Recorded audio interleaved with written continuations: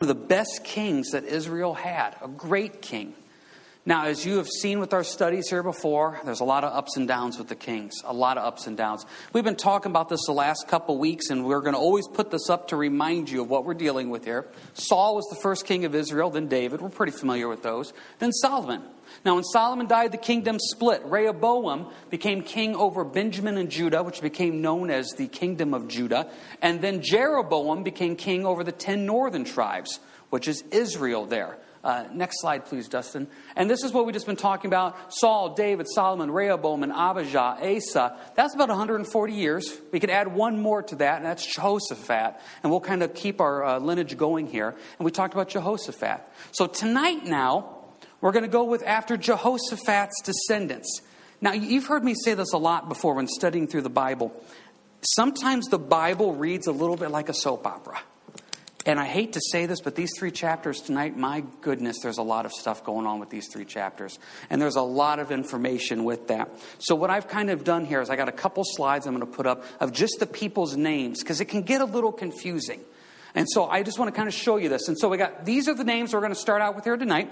This is kind of like if you're watching a play, these are your main characters here tonight. So as I make mention of them, that way you can kind of keep looking back up there and referencing them to it. Now, you've heard me say this a lot as we go through Chronicles. Paul says that these Old Testament examples were given to us to learn what to do and to learn what not to do. Now, with Jehoshaphat, for the last 2 weeks, we learned a lot of what to do. Tonight, I don't know if there's one good guy mentioned in this.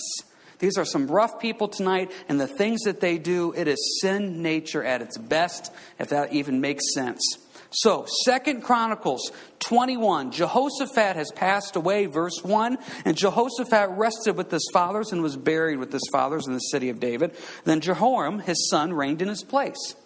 Let's find out about how Jehoram was. He had brothers, the sons of Jehoshaphat. He had Azriel, Jehiel, Zechariah, Azrahu, Michael, and Shephiath. All these were the sons of Jehoshaphat, king of Israel. Their father gave them great gifts of silver and gold and precious things, with fortified cities in Judah. But he gave the kingdom to Jehoram because he was the firstborn. Now, when Jehoram was established over the kingdom of his father, he strengthened himself and killed all his brothers with the sword, and also all the others of the princes of Israel. So that's Jehoram. He is following his father, one of the best kings Israel has. And how does he respond? He takes out all of his brothers, so that way he can get his position to be stronger. So Jehoram, king of Judah, immediately takes out his brothers and kills all of them to make sure that it can only be him. And it just keeps getting worse. Verse 5. Jehoram was 32 years old when he became king, and he reigned 8 years in Jerusalem. And he walked in the way of the kings of Israel, just as the house of Ahab had done. For he had the daughter of Ahab as a wife, and he did evil in the sight of the Lord. Let's remind ourselves here. Ahab was one of the most evil kings that have ever existed, arguably the most evil king of Israel, the northern tribes. And what happened with Jehoshaphat, one of the teaching points we had with Jehoshaphat was Jehoshaphat kept aligning himself with Ahab. And we talked about the dangers of aligning yourself with evil. And what happened with Jehoshaphat, he kept getting himself in trouble again and again and again. Finally, by the end of Jehoshaphat's reign, there was a great reference where Jehoshaphat finally told them no. But he just kept returning to the vomit again and again and again. So what do you see going on here with Jehoram? Same thing. His wife was a daughter of Ahab, verse 6. And so he hooks himself up with Israel. And there's this connection now. And this connection is going to be a problem. Verse 7. Yet the Lord would not destroy the house of David because of the covenant that he had made with David, and since he had promised to give a lamp to him and to his sons forever. Now in his days, Edom revolted against Judah's authority and made a king over themselves. Now let's talk about Edom for a little bit. Edom, these are the descendants of Esau. If you remember your Old Testament chronology, let's start with Abraham. Abraham has Isaac. Isaac has 2 sons, Jacob and Esau. Jacob has the 12 sons. It becomes the 12 tribes of Esau. Esau lost the birthright, if you remember that from our study there in the book of Genesis. So Esau's descendants became the people of Edom. And these guys had always been a little bit of a thorn in the side to Israel. When Israel was leaving Egypt, they asked permission to go through Edom. And Edom's king said, no, we're not allowing it. And then God said, I don't want you to destroy them. So they've always kind of been around. Well, finally what happens is Saul in 1 Samuel 14 defeats Edom, and he takes them over. So now about 150, 160 years later, there's this little bit of a revolt. And so they revolt against Jehoram. Verse 9, so Jehoram went out with his officers and all his chariots with him, and he rose by night and attacked the Edomites, which had surrounded him, and the captains of the chariots. Thus Edom had been in revolt against Judah's authority to this day. At that time Lebanon revolted against his rule because he had forsaken the Lord God of his fathers. Moreover, he made high places in the mountains of Judah and caused the inhabitants of Jerusalem to commit harlotry and led Judah astray. Now, we've given you a lot of information here in the first 11 verses. Let's get a teaching point out of this now. What can we learn from Jehoram? What we can learn is this. He's not following in the good steps of his father. He is aligning himself with evil. What is he doing? He's taking out his brothers. He's not asking for the Lord's help when Edom comes and tries to rebel against him. And if you look in verse 11, the high places, that means once again he's setting up false idolatry and false worship and harlotry. He's not doing anything right. So now what should God do with this information? Well, I think he probably needs to be judged, right? Always remember this. If anybody ever wants to present to you this concept and this idea that God is this angry God that just likes to judge people, you always have to read the whole story. This Jehoram deserves to be judged. He's an awful king. He's doing awful things. But what does God do first before he judges him? Verse 12. And a letter came to him from Elijah the prophet. Now, you guys know Elijah. Elijah is arguably the most famous of the prophet of the Old Testament. Elijah is a great guy. Elijah appears at the Mount of Transfiguration. Some people believe Elijah could be one of the two witnesses in the book of Revelation. Elijah sends him a letter. Now, Elijah's main ministry was to the northern tribes. That was his main ministry. But here, the Lord led him to send this letter to Jehoram. What's it say? Verse 12. Thus says the Lord God of your father David, because you have not walked in the ways of Jehoshaphat your father, or in the ways of Asa king of Judah, but have walked in the way of the kings of Israel, and have made Judah and the inhabitants of Jerusalem to play the harlot, like the harlotry, the house of Ahab. And you have also killed your brothers, those of your father's household, who are better than yourself. Behold, the Lord will strike your people with a serious affliction, your children, your wives, and all your possessions. And you will become very sick with the disease of your intestines, until your intestines come out by reason of the sickness day by day. P.S. Have a good day. I mean, that's quite the letter to get. That's quite the letter. Now, see, you may look at that letter and say, that's harsh. That's a little bit of grace and mercy. That's a warning. Hey, buddy, this is what's coming. This is what's coming. So he has an opportunity to hear the judgment that will come. Here's the danger. And I have seen this in the decades I've been out here. People hear the truth, maybe even walk in the truth a little bit. They show up regularly. They can quote the verses, but their heart is not fully given to the Lord. And God keeps warning them and giving them opportunities, and eventually the full judgment comes. God in his grace and mercy has no desire in the death of the wicked. Makes it very clear in the Bible. He has none. He's trying to warn this Jehoram. This is what's going to happen. Verse 16, moreover, the Lord stirred up against Jehoram the spirit of the Philistines and the Arabians who were near the Ethiopians. And they came up into Judah and invaded it and carried away all the possessions that were found in the king's house, also his sons and his wives. So there was not a son left to him except Jehoshaphat, the youngest of his sons. After all this, the Lord struck him in his intestines with an incurable disease. Then it happened in the course of that time, after the end of 2 years, that his intestines came out because of his sickness. So he died in severe pain, and his people made no burning for him like the burning of his fathers. The people were so glad that he was dead, they don't even celebrate him as a king. He was 32 years old when he became king. He reigned in Jerusalem 8 years, and to no one's sorrow departed. Can you imagine saying that at a funeral? And to no one's sorrow he has departed. However, they buried him in the city of David, but not in the tombs of the kings. Talk about a wasted life. This guy's father was one of the best kings that Judah ever had. This guy could have continued this on. Instead, first act he does as kings, take out the competition. Aligns himself with evil. Resets up idolatry in the high places. Ignores Prophet Elijah's rebuke. And next thing you know, he loses his family, his wives, his possessions, and ultimately a horrible, tragic death. One commentator said this: the death that he died was really just a picture of what was going on in the inside. His inside was so spiritually rotten. It's almost this visible picture of this death. What an awful thing this is.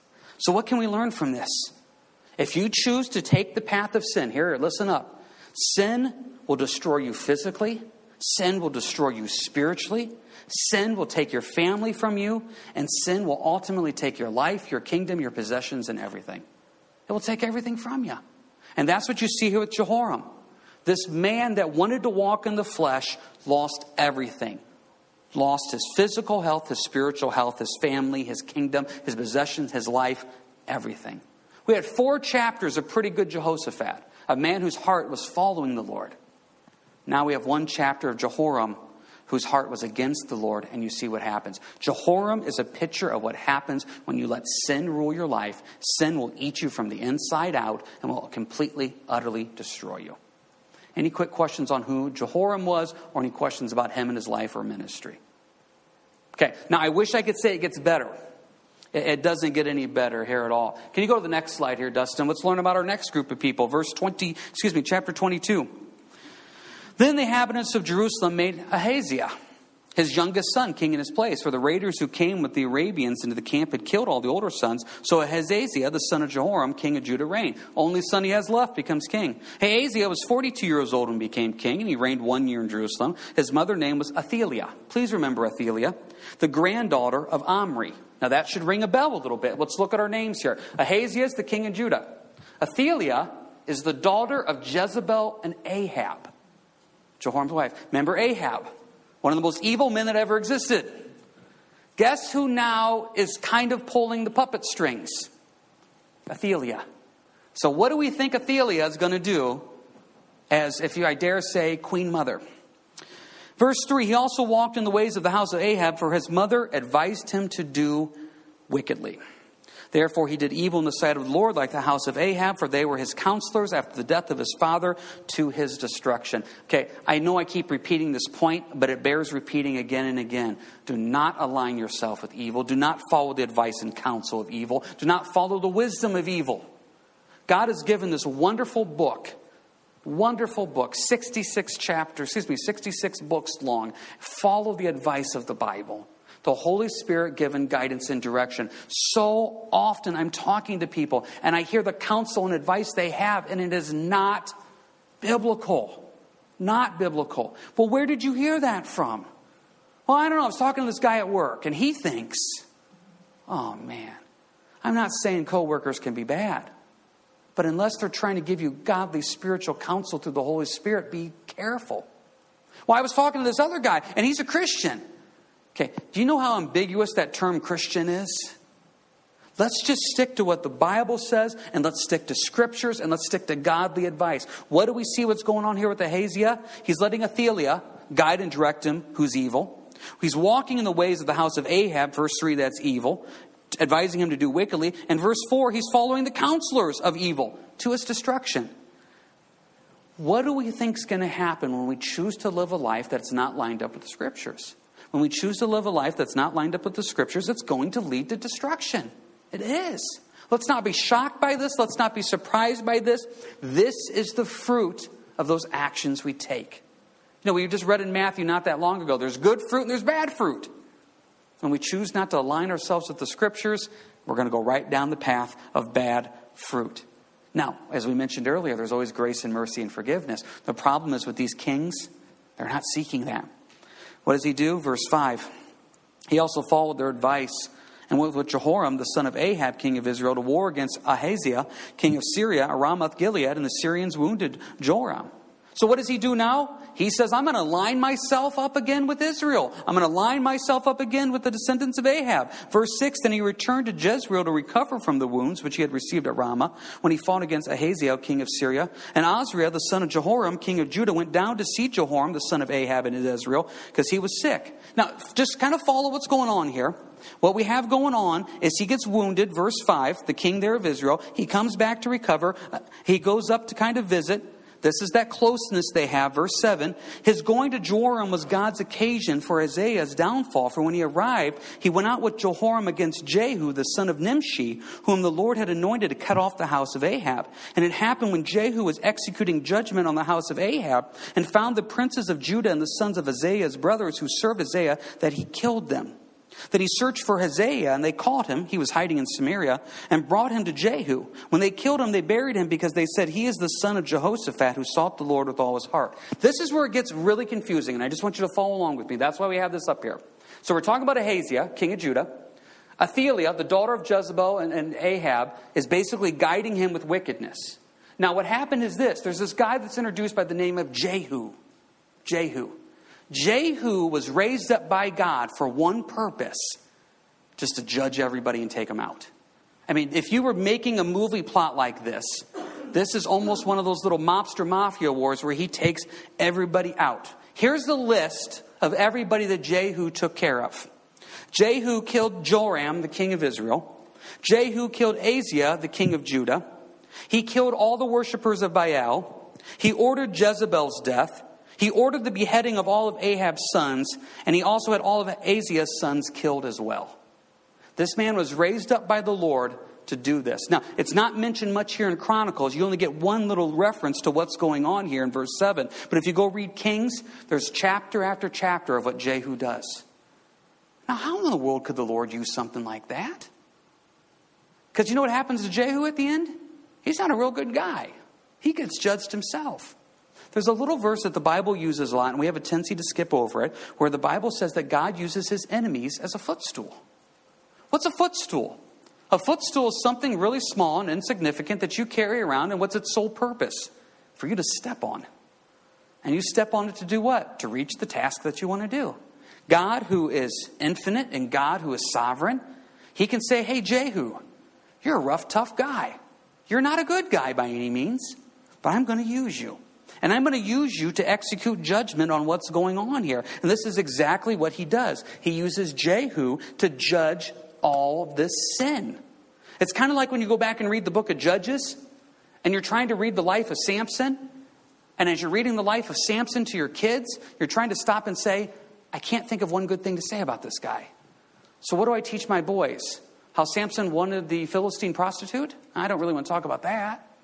Do I want to talk about Samson and Delilah? No, I don't really want to talk about that. But God uses individuals like that for his purpose as a footstool to accomplish the tasks that he wants. Jehu was one of these guys that was rough and tough, and God said, I'm going to use you. And he judges Israel with him. He judges Baal with him. He judges Judah with him. He judges Ahab's family with him. He judges Ahaziah's sons with him. He uses all of them. And what happens is this. Verse 9. So the house of Ahaziah had no one to assume power over the kingdom. All of his kids are killed. You know what this means? Verse 10. Now when Athaliah, the mother of Ahaziah, saw that her son was dead, she arose and destroyed all the royal heirs of the house of Judah. Okay, do you understand what that verse just said? Athaliah steps up, grandma steps up, notices kids are dead, notices that there's really nobody else to rule and reign. So you know what she does? Verse 10, she kills all of her grandchildren. So that way she can be the queen. See, most people don't know this. There was actually a queen for a little bit, just for 6 years. So what happens is she kills her own descendants so that way she can have power. So that's what she does. Verse 10. She destroyed all the royal heirs of the house of Judah. She takes everybody out so that way she can be the queen. But guess what God does? Verse 11. But Jehoshabeth, the daughter of the king, took Joash, the son of Ahaziah, stole him away from among the king's sons who were being murdered, and put him and his nurse in a bedroom. So Jehoshabeth, the daughter of King Jehoram, the wife of Jehoiada the priest, for she was a sister of Ahaziah, so the sister takes one of her nephews and hid him from Athaliah so she did not kill him. He was hidden with him in the house of God for 6 years while Athaliah reigned over the land. That guy's name was Joash. So just put this all in perspective. Ahaziah is judged. His sons are being murdered by Jehu. Jehoshaphat, his aunt, grabs one son, Joash, who's only a year old, hides him. Grandma now resumes power. She takes out any other descendant that could claim the throne. And so for 6 years, she reigns as queen while this little boy Joash is being hidden away by the protection of God for the big reveal that's going to come up. Now, this is just the sinfulness of man. I mean, seriously, I have reached a point now where I just don't even want to look at any news headlines anymore. It's just not worth it to hear about these awful, awful things going on in the world. I'm saying this for me personally. I'm not saying this for you. So please don't walk out of this service tonight saying, well, James is telling me I can't. I'm not saying that. I'm saying for me personally, I'm not edified by looking at the newspapers. I'm not edified by going through the headlines on the website. I'm not edified by watching the nightly news. I'm just saying for me personally, nothing good comes out of it. And before we start thinking that the whole world is going downhill, guys, the whole world has been going downhill since Eve and Adam ate the fruit. There's nothing new under the sun. So when we look at these headlines now and say, I can't believe they did that. We just talked about a grandma taking out her grandkids. We just talked about this guy Jehu beheading the sons of Ahab. We just talked about Jehoram saying, I want to take out all my brothers to make sure I'm king. And we're only 2 chapters. This is the sinful nature of man. Sinful nature of man. We were talking the other day, a group of us, just about all the awful things going on in the world. And we talked about, do you realize that that's been going on forever? I mean, it's just been going forever. We talk about abortion, but you know what? They offered their children up to Molech back in the Bible. You know, you talk about, the idea of just pornography and what's out there available to look at anytime you want. There's temple prostitutes back during Paul's time. Sin nature has always been there. It just takes different forms. So what do we see right here? This is just man at its best. Man says, I will kill for power. I will kill for greed. I will kill for the kingdom. I will do anything to get what I want and get ahead. So the next time you're at work and one of your coworkers lies about you, one of your coworkers tells a story about you, and you look at them and you say, how can they go home and be okay with that? Just remember Athaliah taking out her grandchildren just so she can be queen. So that's where chapter 22 ends. Joash in hiding, Athaliah has taken out everybody, and she's reigning as queen over the nation of Judah here for a few years. Now, we get into Joash, and I'm telling you right now, Joash is a good guy. It's going to be a fun study. But we have to get to the point of him being king yet. Right now, he's only 1 year old. Any quick questions, comments about Athaliah or Ahaziah? Anybody? Ryan? King Jehu being an instrument of the judgment of God. Mm-hmm. It's God has often used bad people to judge other bad people. Like the 10 northern tribes were judged by the Assyrians. Then Judah was judged by the Babylonians. Yep. They were judged by the Medes and the Persians. Yep. And then the Greeks and then the Romans came after them. So absolutely right. Nasty people that judge other nasty people. But they're his instrument of judgment. Yeah, it's his footstool. And you bring up an absolutely wonderful point. Israel needed to be judged. She uses Assyria, just like you said.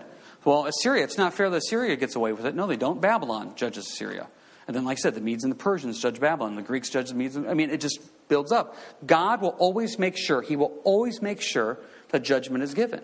But in the midst of judgment, there's always grace. So anytime you want to focus on an Athaliah taking out her grandkids, you have to remember there's a Jehoshabeth. There's an aunt that is doing the righteous thing and protecting Joash.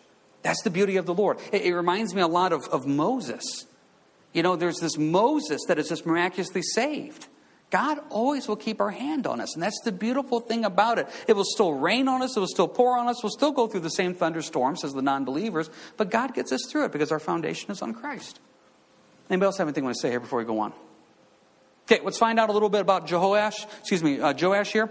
Verse 1, chapter 23, it says, in the 7th year, Jehoiada strengthened himself and made a covenant with the captains of hundreds. Now this Jehoiada, what he is he is a priest. Remember, his name's up here. You can see this. Priest who helped hide Joash. So now, after being 6 years old, it's time. It's time. So what he does is he gets together all the different captains of the hundreds. And here's all the different Levites. And verse 2, they went throughout Judah and gathered the Levites from all the cities of Judah and the chief fathers of Israel. And they came to Jerusalem.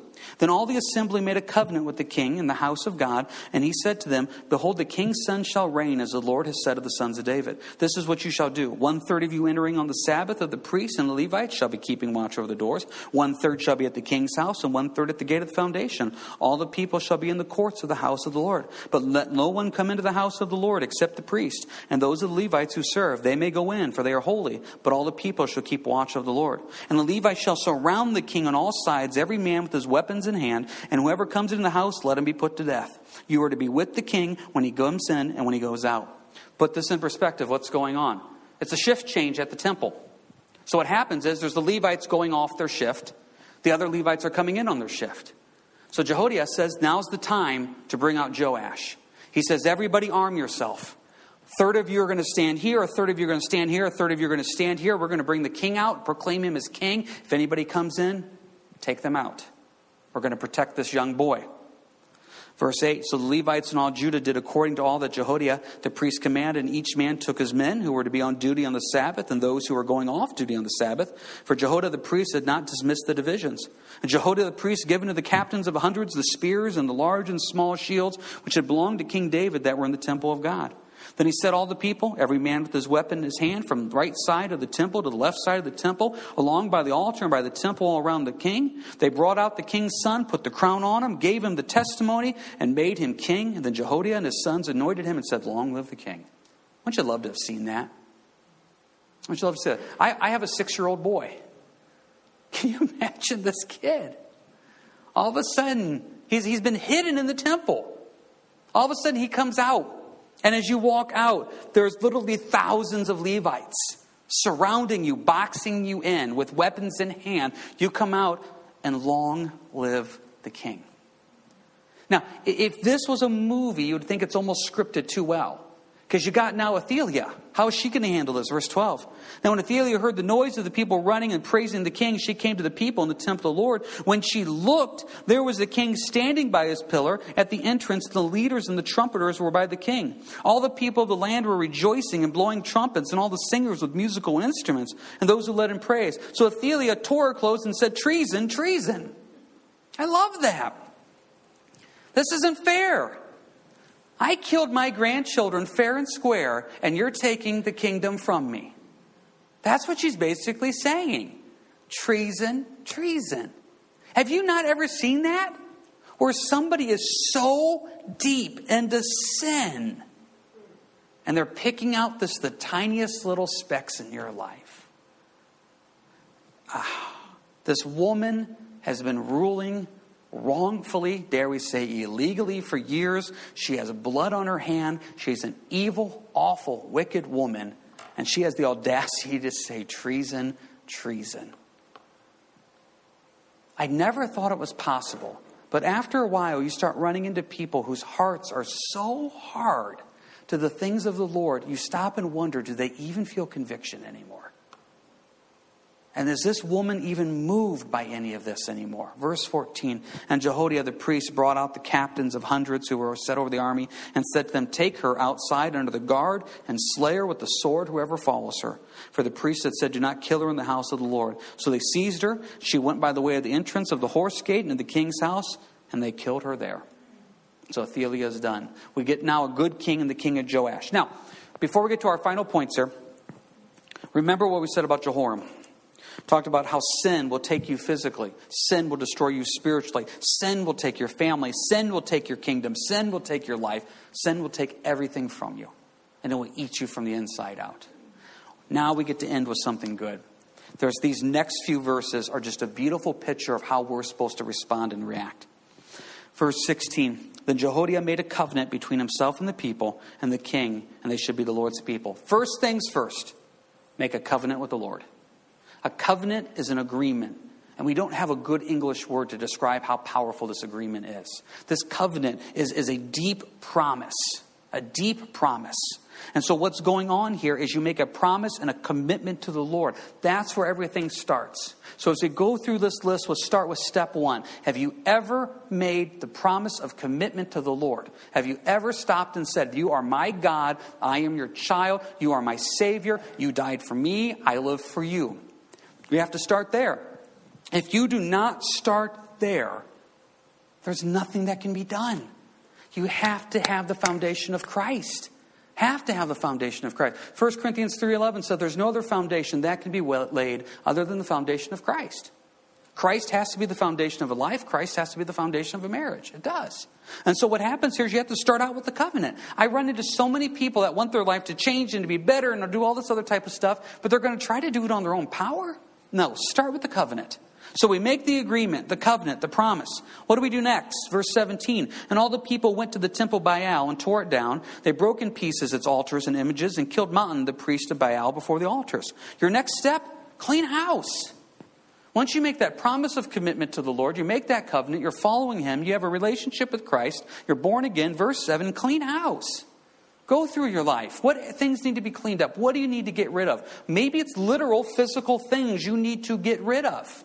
Maybe it is. Maybe this cleaning house spiritually. You have unforgiveness, you have doubt, you have worry, you have fear, you have bitterness that you need to stop and get rid of. Lord, that is a false temple in my temple that's supposed to be serving you. I want to get rid of it. So you clean house. Verse 18. And Jehoiada appointed the oversight of the house of the Lord to the hand of the priests, the Levites, whom David had assigned in the house of the Lord, to offer the burnt offerings of the Lord, as it's written in the law of Moses, with rejoicing and with singing, as it was established by David. So what is going on now, verse 18? They are now getting the daily worship, the daily offerings going. See, here's the thing. Your covenant relationship with Christ, you've cleaned house. Now, verse 18, this is a daily thing. A daily thing. Sometimes I think we as believers throw around this term daily devotions just so much. And we treat it like some type of homework. I mean, we do that with our boys. The boys get up, we're watching them, maybe they're playing a video game in the morning. Boys, did you do your devotions this morning? Yep. All righty, let's move on. Well, did you learn anything? Don't know. What'd you read about? Don't know. Okay, well, just keep playing your video game. At least you did it. And sometimes I think that's how we treat it. It's just this, we do it. But what you're really seeing here in verse 18 is you're seeing a refocus daily. Let's get the offerings going. Let's get the sacrifices going. Let's get the daily relationship with Christ going. What does that look like for you? I think for everybody, it can look a little different. I'm not going to sit here and tell you this is what your daily time with the Lord needs to look like, because it's a personal time between you and the Lord. But I do know this, it's vital, it's important, and it will bless you.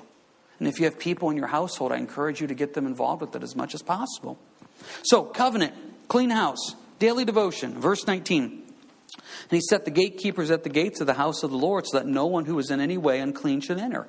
What's next in your relationship with the Lord? Verse 19, set some guards up.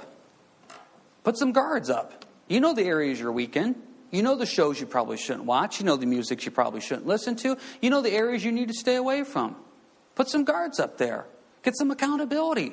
Fast and pray over those issues. You know there's going to be a battle. So often we look at sin when it enters our life like we're surprised. Oh, I can't believe I did that. Well, God knew you were going to do it. He's not surprised by that. We're the only ones still surprised when we sin. Set some guards up on those areas that you're weak in. Guess what? That's going to be tough to do. I find it easier to clean house than it is to set up guards. Because cleaning house that has that emotional high. I'm doing something. I'm getting rid of this. I feel good about myself. But when you set guards up, why are you setting a guard up? Because it's something that you want to come in, but you know you shouldn't. It may be some type of physical temptation. It may be some spiritual thought, a worry, a fear, an anxiety, an anger, a bitterness. Set a guard up for that. Verse 20, then he took the captains of the hundreds, the nobles, the governors of the people, and all the people of the land, and brought the king down from the house of the Lord. And they went through the upper gate to the king's house and set the king on the throne of the kingdom. What do you do in verse 20? You keep your eyes on the king and you make sure he's on the throne. It's a daily reminder. Keep your eyes on the king, make sure he's on the throne. Put this together. You have a covenant. You clean house. You have a daily devotion. You set guards. You keep your eyes on the king. Make sure the king's on the throne of your life. What's the result of all this? Verse 21. So all the people of the land rejoiced. That's the rejoicing. And the city was quiet, for they had slain Athaliah with the sword. When you have the relationship with Christ, when you clean the house, when you have the daily walk with the Lord, when you set the guards, when your eyes are always on the king, he's on the throne of your life, the result of that will always be joy. Always be joy. It's when you get your eyes off the king that's when the joy starts to disappear. The joy of the Lord is our strength. I've told you many times before how Elias likes to write me notes. He writes me notes all the time. So he was disappointed in life today. He wrote me a note, brought it to me, and what he does is this. I don't even know how we got to this point in our lives. I was about to say I was sitting at the bar, but I don't really mean that the way it sounds. I was not at the bar. I was in the bar in our kitchen, which still doesn't sound real good. So I was sitting at the counter in our kitchen, and I was actually working on the lesson at the bar. And what happens is Elias just comes in, walks by me, and just throws a note at me and leaves.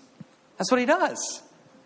So I take the note, I open it up, and I wish I would have brought it with me. I really wish I would have brought it with me. Starts out that this is the worst day ever. That's how the note starts.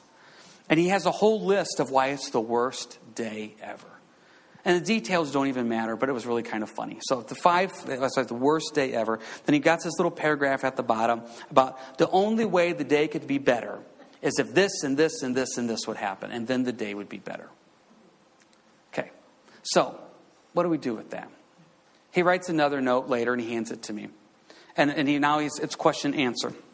First question is, do you love me? Yes. Do you love me enough to give me 5 minutes of your time? Okay. Do you love me enough to go to this place? And if he wanted to go someplace, it was going to take 5 minutes. So I'm showing this, and then he wanted me to sign it at the bottom because he knows the importance of signing a contract. So I'm sitting there and I'm going through this. I find this funny. So I go to Dawn. I say, Dawn, Elias gave this to us. Do we love him? Yes. Do you love me enough to drive me someplace for 5 minutes to make me happy? Dawn says, no, I don't. That's Dawn. Dawn says, your happiness is in the Lord, not me, Elias. You better learn that now. Make a long story short, I took the note he gave of everything that's wrong with the day. And I went and I just wrote down Bible verses. And I just said, I gave him the note back. And I said, go look up all the Bible verses.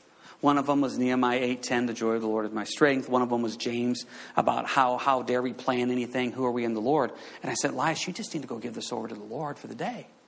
Because I said, right now you have your eyes so much focused on what's wrong. And you have your eyes so much focused on you and your disappointments and what's not working.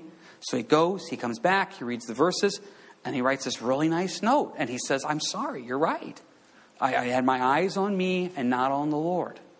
So then I reminded him that we don't have to write notes. You can just come talk to me. The point I bring all this up, though, is this. It's verse 20. Keep your eyes on the King. Keep your eyes on the King. Because this is what happens. I'm willing to bet that when you have one of those little woe is me moments through the week, and we all get them, I bet at that moment your eyes aren't on the King. I bet you at that moment it's not. I bet at that moment your eyes are on you. And the King's not on the throne. And it happens to all of us. That's what I love about this little idea here that we have. Just these final verses. And just let me repeat it. You got the covenant relationship with Christ. Verse 16. You clean house. You have the daily devotions with the Lord. You set the guards. You keep your eyes on the King. Then finally, verse 21. That's when you can rejoice. And what a beautiful, beautiful picture that is. So next week, then, we'll get into who Joash is. And he's a good king. It's a good study. And we'll definitely be blessed by Joash here and reading and studying this. Do you have any final questions, comments about anything here? Ryan? Joash being made king when he was 7 years old. It kind of reminds me of Pharaoh Tutankhamun, who was made king when he was 9 years old. So it's kind of funny how that happens in history sometimes where a really young kid is in charge of an entire nation. It almost seems kind of silly in retrospect, giving it to a 7-year-old, but that's, I guess, God's plan in this instance. Let me take that point that you said. It kind of seems almost silly. And I agree with you, it does. But that's what I love so much about the study on Joash is when you study out Joash, I look at Joash as a picture of us growing in the Lord. Because that's what Joash does. You see this man start out as a boy, learn the scriptures, apply the scriptures, change the temple. And it's an amazing picture of that. And you mentioned about God doing silly things, and that's what he does. A shepherd boy took on Goliath. The Lord sometimes likes to do these things that we deem silly, and God says, I can do this. It's kind of a beautiful thing there. Good point. Anybody else have anything here before we close up? All right. Not a lot we can set as a good example. You can't be a Jehoram and take out your brothers. You can't be an Ahaziah and take out all the sons there. You can't be an Athaliah and take out the grandkids. You can't make the alliances with evil. You can't. But in the midst of all this, you have some of these people. You have Jehoshabeth, the ant that keeps Joash safe. You have Jehoiada that gets the nation going back right again. You have Elijah giving that warning. There's always grace in the middle of judgment. And we have this great passage to end on of learning how to keep our eyes on the King. What a beautiful picture that is. Hey, let's close with prayer and then we'll let you guys go. Heavenly Father, as we just come to you, what a blessing it was tonight. Just the food, the fellowship, the time to get together. I pray that we can just learn from Joash. Keep our eyes on the King. And make sure the King is on the throne. That is all that matters, Lord. Help us to keep our heart, mind, and soul focused on you. small groups, Lord, baptism coming up, all these different events, everything, Lord. Special Olympics, it means nothing without you. Your blessing, Lord. Just help us be the church you've called us to be, and not only us, Lord, but all the churches around here, just to be a spirit-filled, on fire for you, Lord. And we lift this up in your name. Amen. All right, you guys have a good week, and God bless.